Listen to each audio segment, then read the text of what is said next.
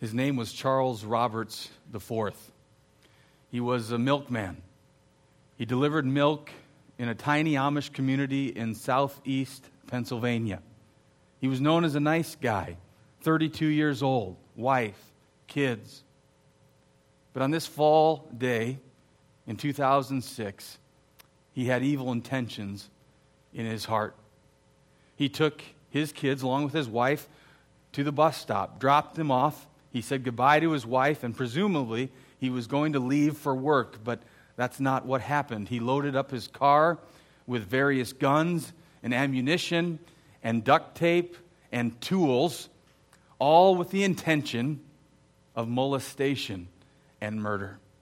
He headed to a tiny Amish schoolhouse just down the road. He broke into it. He let the male students go. He sent the adult students away and the adult helpers, and there he was left with a group of girls.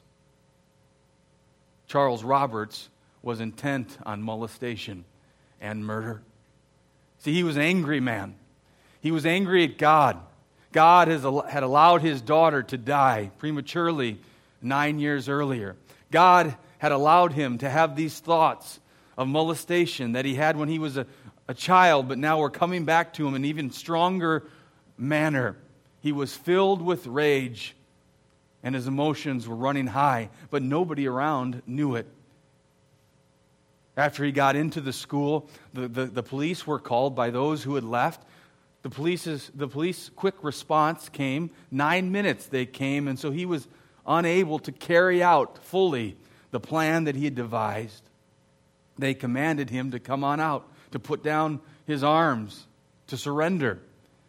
Charles Roberts responded in a barrage of gunfire, killing 5 of the girls between the ages of 6 and 13, execution style, and injuring 5 others before turning the gun on himself. Charles Roberts IV shocked not only this Amish community, but also the country. Maybe you remember that. Maybe you remember watching some of the news that came out from this town. As the reporters descended upon this town, people were being interviewed. Family members of those who had been killed or injured were being interviewed. And the amazing thing that impacted me when I saw family members interviewed, that they were not filled with anger or rage or hatred towards Charles Roberts. Rather, they were filled with forgiveness and with love for not only the murderer, but his family. This came out not only in words on the camera, but also in actions. The funeral for Charles Roberts was set some days later, and not many people came to the funeral. Not many people come to a funeral of a mass murderer. His family was there, but then the rest of the folks that were there were from this community. And they gathered and they hugged and they loved and they supported the family as they grieved over the loss of life. I remember in one of the interviews, one of the men was being interviewed was related to those who were killed, one of the ones who was killed. And they said, "How can you be so kind? Why aren't you angry?" And his response was this. He said, "How can I be angry? We forgive him, and we love his widow and his kids that he left behind." And this reporter was almost just taken aback and saying, "Well, how can you do this? How can you do this?" And he said, "Well, we're Christians. That's what we do. Christians forgive." The insignia of our world in which we live is revenge. It's retaliation. It's vengeance. By insignia, I mean a distinguishing mark or a sign. That's what Webster's defines it as. I have this game on my phone. It's called the Clash of Clans. Anybody ever hear of Clash of Clans? Okay, so you can share in my wife's heartache that I have that on my phone. And on this game, you build a town, you construct a castle, you assemble an army, and then you join a clan. And people in your clan, you all have the same shield. And on that shield is an insignia. And that insignia represents who you are and each one of your clan mates. The insignia of the world is revenge. He did what to me? Well, I'll do this to him. She said what? Well, I'll do that to her. My boss has unfairly criticized me. Well, I'll show him. Oh, my brother and sister, they don't like the way I'm living my life? Well, how about I'll never talk to them again? Now, that can be kind of funny in some ways. When you're a kid, I remember getting mad at my mom and dad. I was really hurt. I was really wronged. They had wronged me. My family had wronged me, so I'm going to run away. And so I left the house. We lived out in the country right next to the church where my father pastored. And I went and hid behind the church. And I was gone for a really long time. It felt like a really long time anyway. And I came back to the house, expecting my house and my family to find me and to be so relieved that I was okay. But you know what? Nobody even noticed that I had left. So it's funny in that way when you're mad and you harbor these resentful feelings, but this is the way the world works. And when you grow up, it's not as pretty. It's retaliation. It's revenge. You're truly displaying Christian character when, like Jesus Christ, you forgive those who wrongly sin against you. Christians forgive. That's what we do. The truth of your Christianity isn't displayed when you love the lovable, when you enjoy the enjoyable. Anybody can do that. The truth of your Christianity is when you put off the insignia of the world, which is revenge and retaliation, and you put on the insignia of the kingdom. What is the insignia of the kingdom? The insignia of the kingdom of Jesus Christ is forgiveness. It's forgiveness. A true follower of Christ is grieved by sin and harms that are done to him or to her or to their family or to their community. But we leave vengeance in God's hands and we practice what Jesus practiced, and that is forgiveness. I love gangster movies and documentaries. And I'm not talking about street gangs. I'm talking about the mafia. I'm talking about the Five Families of New York City, and that stuff fascinates me. Al Capone, Chicago, okay? And you see these documentaries and hear these things, and even though I like that, and I'm a quarter Italian, so I have part of my heritage, only a quarter of it. I look like an Irishman, but I'm Lombardo, I'm Italian, okay? But I like that, but that's the world. The mafia practices revenge. So you get in a fight, you lose, you get beat up, you come back with a knife. You win with a knife, they're going to come back with a gun. And it just escalates it. One up, one up, one up. And Jesus, he comes and he says, as he's being nailed to the cross, not for his sin, but for your sin and my sin and for the sin of the people around him, he says, Father, forgive them, for they know not what they do. The insignia of the kingdom is forgiveness. We're in Philemon, a short series here, focusing on this idea of forgiveness, what it is. Pastor Travis last week kind of gave a biblical foundation, theological framework for forgiveness. But let me just quickly review where we're at in Philemon. Philemon was a letter written by the Apostle Paul to a guy named Philemon. He lived in Colossae.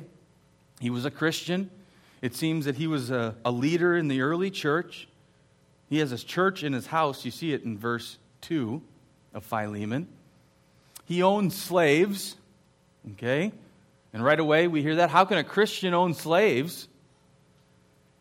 A few weeks back, Pastor Travis talked about slavery and the difference of Greco-Roman slavery compared to our idea of slavery. Our idea of slavery comes from before even our country was founded. And it was very different. Let me give you 4 ways that it's different. Not to justify slavery in the New Testament, but to understand why Paul wouldn't just come out and condemn slavery. Let me give you 4 reasons. It's not associated with ethnicity. In the ancient world, slavery was not associated with ethnicity, whereas in our country, it was. And slaves were brought from Africa on ships to come over and to be purchased as property to be put to work under the wrong thinking that they were less than human. That is not slavery in the ancient Greco-Roman world. It wasn't based on ethnicity. It also, number 2, it was rarely permanent. We see here in the ESV, it's called a bondservant. We would learn about this in grade school, indentured servanthood. So you'd go to the new country and you become a servant of someone in the hopes that after you work off your debt, you could be free. Also, thirdly, for many, slavery acted as bankruptcy. So you could go into slavery if you had a lot of debt and you couldn't repay it. Instead of getting thrown into jail, in debtor's prison, you could become a slave and work off that debt. And then the last reason or way that it is different was that many slaves could gain wealth and property. And there were even slaves that owned other slaves.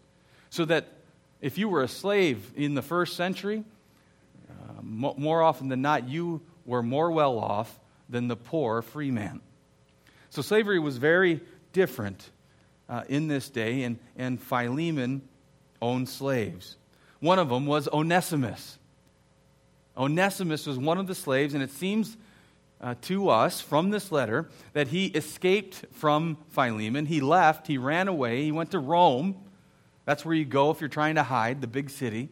He goes to Rome, and then he somehow encounters Paul and Paul's ministry of the gospel of Jesus Christ. And God saves Onesimus through the ministry of Paul. And now Onesimus is a Christian, he's a believer, and he works with Paul, for Paul. Paul seems to be that he's in prison, he's in chains here, and Onesimus is doing a good job serving Paul. But Paul sends him back, we see in our text this morning, to Philemon, and he asks Philemon to receive him back. Okay. So here's the big idea today. The big idea is this. A Christian must forgive. A Christian must forgive. Forgiveness is not an option. This is the first point. It's a requirement. You see here in the ESV, if you have it, it says, required. Accordingly, though I am bold enough in Christ to command you to do what is required, the NIV says what you ought to do. New Living Translation says the right thing, do the right thing. It is a requirement. So if you're a Christian, it's not an option not to forgive. It is required. You are called to forgive. Now, in the church, you're called to forgive. Matthew chapter 18, verse 15. Jesus is talking about forgiveness, and he's talking about the church. And he says this, if your brother sins against you, how many people know that the church isn't perfect? The church isn't perfect because you're in it, okay? And because I'm in it. And because we're sinful people.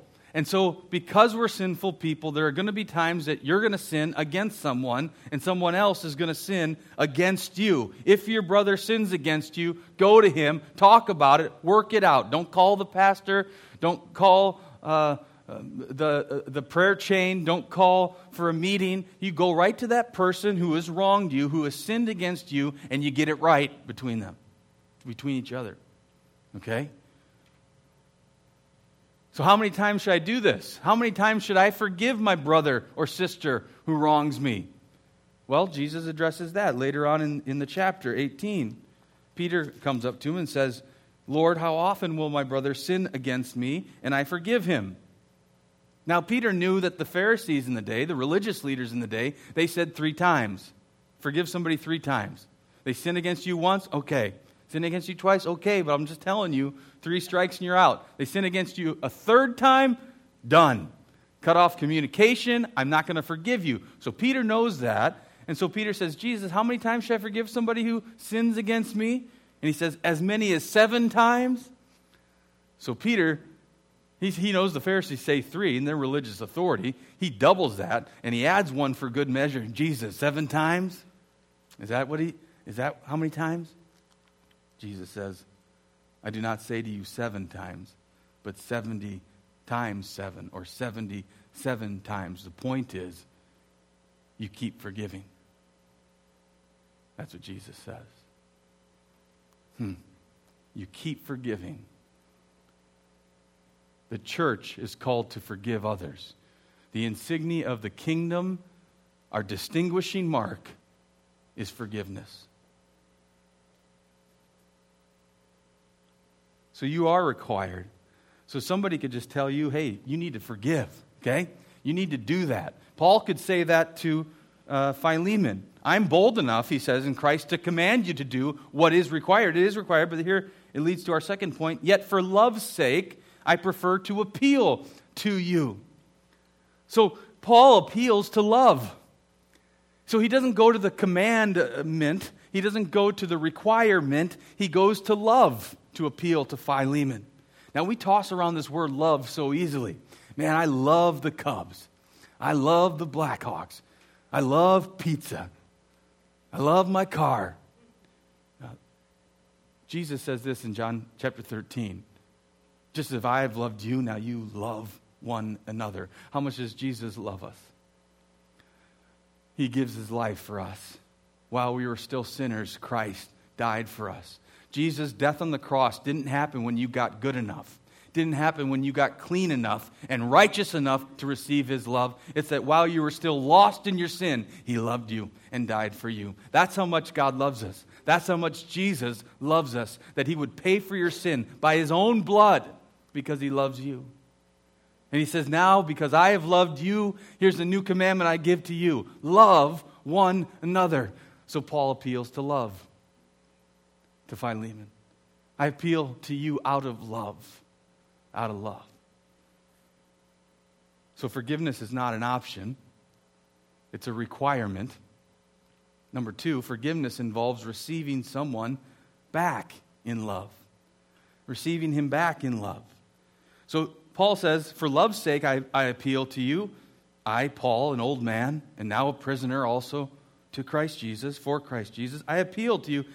Just a side note, isn't this great, this letter from Paul? He's throwing in some tearjerkers here, a little emotional connection here to Philemon. I prefer to appeal to you. I, Paul, an old man, now I'm a prisoner. I appeal to you. He's pulling on the heartstrings of Philemon, and he's appealing to you for Onesimus, my child, whose father I became in my imprisonment. Formerly he was useless to you because he ran away. And now he's indeed useful to you and to me. And I am sending him back to you, sending my very heart. And so who gave Philemon this letter? Onesimus. So Onesimus is coming back with this letter from Paul. He's coming back repentant. He's a believer now. He's a follower of Jesus Christ. He's coming back repentant and ready to come back to serve his master, Philemon, and he gives this letter to Philemon. And so we're called to take someone back in love. Paul was asking Onesimus to take him back. Not just to say, I forgive that person, but actually then to take him back in love. True forgiveness means you take the person back. It's not just that you can say, I forgive that person, and then I'll keep him over here. I forgive him, I forgive her, but you know how she is. I got to stay away from her. I forgive my family members, but I'm not going to any more family functions, okay? No, true forgiveness means you take someone back. Now, there are exceptions to this. If you're in an abusive relationship, you can forgive your abuser, but it doesn't mean you let them back into abuse.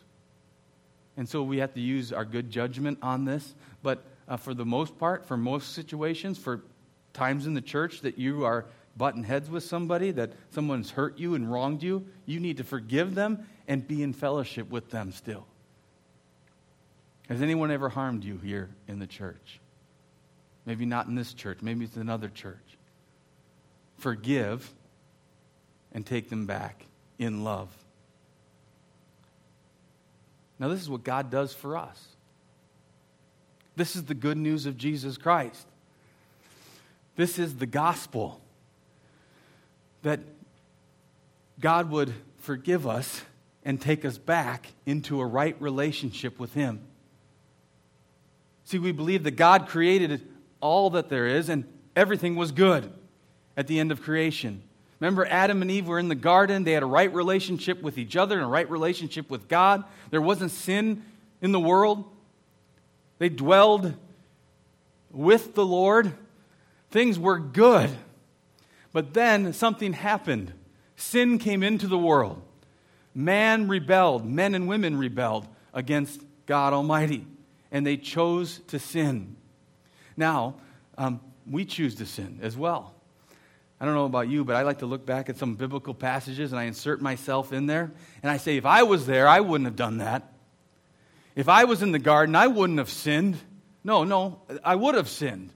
Instead of Adam and Eve, we'd be talking about Steve and Eve. But we all choose to sin now and rebel against God. So it's not just their fault. We do have a nature of sin, a sin nature. But it's also an act of volition on our part. We have all sinned. Amen? And we sin and we choose to go our own way. All of us like sheep have gone astray. Each of us has turned to our own way, but the Lord has laid on Him the iniquity of us all. Jesus Christ. It's in Jesus Christ on the cross of Calvary that our sins are forgiven. That He pays for our sin so that we might have Jesus Christ's righteousness. God made Jesus, who knew no sin, to be sin for us so that we can have the righteousness of God in Him. So that you could be justified. We talked about today in the praise and worship. We could be justified. It's just as if we never sinned before the Lord God because of Jesus Christ. This is the gospel, and He would invite us back to a right relationship with Him. Do you know God the Father through the Lord Jesus Christ? Jesus is the way, the truth, and the life. No one comes to the Father except through Him, Jesus says. And Jesus paid for our sins by His blood. He rose again from the dead so that if you would believe in Him, you would not perish, but you'll have everlasting life. This is the good news. This is the gospel. And we're talking about forgiving other people today, but maybe you need to be forgiven by Lord God Almighty Himself this morning. Maybe He's here and calling you to a right relationship with Him. You know, you can go to bed tonight and you can lay down your head and rest well because you're forgiven and you're right with the God who made you because of what Jesus has done for you. Not of any works that you have done, but by the blood of Jesus Christ shed for you. That you believe in Him, that you would have faith in Him, repent, and turn to Him in faith this morning. This is the gospel. It's the good news. And so, I'm getting fired up now. I got to go back to Philemon, but this is the good news, that you would be saved. That you would be saved through Jesus. He loves you. He died for you. And He longs to have a relationship with you. It's for His glory. It's for His name. But praise His name. He loves us. Forgiveness means bringing someone back in love. That's what God does for us. Thirdly, forgiveness involves restoring someone to a right relationship.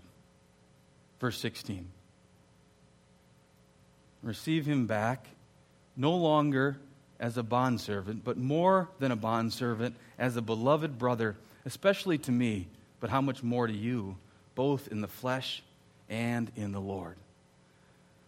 Philemon, brother Philemon, Paul says, take Onesimus back. Don't just take him back as a slave anymore. Take him back as a brother in Jesus Christ. True forgiveness. The forgiveness that God commands us to practice. The insignia of the kingdom means restoring someone to a right relationship. This is what God does for us. When He saves us, He doesn't leave us in our sin, but He calls us to a life like Jesus' life. A life of love and forgiveness. A life of generosity and mercy. A life of truth and justice. This is what God, and He causes us then to grow up in that way. I'd like to say this. God loves you just the way you are. But when you are saved, He loves you too much to leave you just the way that you are. He calls you to be like Jesus. And so as we grow in our Christ-likeness, this is an amazing thing, amazing truth. We get to share in Christ's glory, in Jesus' own glory. In Romans chapter 8, we read that we get to share when Christ is glorified. We're glorified with Him. In 2 Thessalonians 2:14, it says, through the gospel, we obtain the glory of Jesus. So we can talk about heaven and hell, and that heaven and hell are real. If you reject Jesus Christ, you face an eternity of hell. But if you embrace Jesus Christ by faith, you will be saved for all of eternity. Jesus said, if you acknowledge me before men, I will acknowledge you before my Father in heaven. But if you deny me before men, I will deny you before my Father in heaven. It's not scare tactics to talk about hell. It's the reality. There is a heaven and hell. But we're not just talking about that here. We're talking about sharing in the glory of Jesus Christ as His Son, as His daughter. This is the relationship He gives to His followers, to those that would believe. We get to share in Jesus Christ's glory. My junior year at Wheaton College, I played baseball, and I was the number 2 pitcher that year. The number 1 pitcher on the team was a senior, and he was a great pitcher. He played professional baseball. He's 6'7", he could throw the ball hard, pinpoint accuracy, either corner of the plate. And that year, his senior year, we had scouts coming to all the games, tons of scouts coming. People come to watch my fellow teammate. And so we usually play doubleheaders. So the first doubleheader game, he would pitch, and then the second, I would pitch.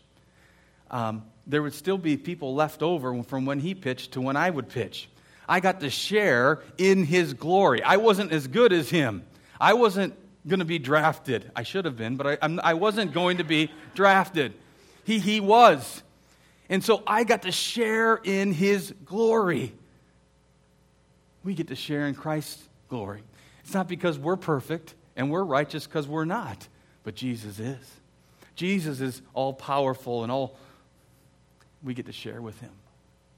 And so forgiveness involves restoring someone to a right relationship like Jesus has done for us. We'd be His son and daughter that would share with Him in glory. Now, in light of all this, have you forgiven those who have wronged you? Maybe even today, being reminded of how you've been forgiven would spur you on to forgive those who have wronged you and hurt you. Have you forgiven everyone that you need to forgive in your life? Now, there are some circumstances where you're not going to get the feedback, and you don't necessarily want the feedback. Abuse, maybe the person is lost, they're gone already, they're dead, but you still need to forgive. Are there people that you need to forgive? And you say, yeah, I've forgiven everybody. Well, here, let me give you 3 red flags, okay, that maybe you haven't. 3 red flags. You can't look at the person in the eye. Oh, I've forgiven him, yeah, but I can't look at him. I've forgiven her, but I can't stand to look at her. Here's another red flag. Thinking of the person brings a knot to your stomach. Have you truly forgiven them? How about this? When you speak of them, it's always negative. So when you go to somebody else and you're speaking about this person, you're not building them up. You're tearing them down. Well, it's just a negative talk. Have you truly forgiven those who you've been called to forgive? Jesus says, Matthew 18, if your brother sins against you, go to him. Make it right. Forgive him. If they don't even see it that way, okay, then you can go to the next step that Jesus brings about, and that's to bring it to some other's attention and then eventually to the church. But if they do listen, you've won your brother. You've won your sister. Make it right with them while you can. Forgive them. Is there someone you need to forgive? Or do you need to be forgiven by God Almighty this morning? And Jesus would stand before you and say, "Come to me, all you who are weary and heavy laden, and I will give you rest." And you have not come to him yet in faith. You need to come to Jesus this morning and believe in him. So let's pray with your heads bowed and your eyes closed. And I'm going to ask you to ask the Lord something this morning. To ask the Holy Spirit. The Holy Spirit, he is the Lord. He's present with us this morning. Thank you, Lord. And I want you to ask the Holy Spirit to reveal to you anyone that you need to forgive. Would you do that? As you just pray to the Lord, just ask the Lord, Holy Spirit, please in this moment reveal to me anyone I need to forgive. And see if he brings anyone to mind. If you see someone's face, that's who he's asking you to forgive. And then with God's help, forgive that person. Maybe you need to go out of here this morning and you need to make a phone call. You need to get right with that one. Lord, we thank you this morning for all that you've done for us, for the forgiveness that you give so rich and free. Lord, we thank you that you forgive us of all our sins. Father, we also know that it's easy for me to receive forgiveness. It's another thing to give it. So, Lord, I ask that you would work in our hearts this morning to forgive those who have wronged us. And maybe even in the church here, Lord, that there are relationships that need to be made right, that you would work. Your Holy Spirit, you'd come and do a work of forgiveness. We want to live as kingdom people, that the symbol on our shields is forgiveness, not revenge and retaliation. That's how the world operates, God. We want to operate in forgiveness. But we know we need your help to do it. And so would you come, Father, and do that? Lord, I also pray this morning that you be speaking to people's hearts, even those who haven't bowed the knee to Jesus Christ today. They're here for a number of reasons, but for whatever reason, Lord, they're not saved. They don't believe in the salvation that you provide. And I ask that you would convict them of their sin right now, that they would call out to you, humble themselves, and they would turn from their sin, and they would believe in you. That you're the way, the truth, and the life, Lord. And so we know that we can only come to you because of the blood of Christ. And so we thank you for that. Lord, we give you praise for what you've done, what you're doing, and what you will continue to do here at Village Bible Church in Aurora. We pray for Village Bible Church, Campus Espanol downstairs meeting too, that you would be doing a work even now in this building with them. Lord, we pray for the Sugar Grove campus and Shabana campus, God, that you would be speaking through your preachers there this morning and the worship that is going on there, that you would be doing a work among us in our midst. And we give you praise that you allow us to see it and to get to be a part of it. And so we pray all these things in your beautiful name, Lord Jesus. Amen.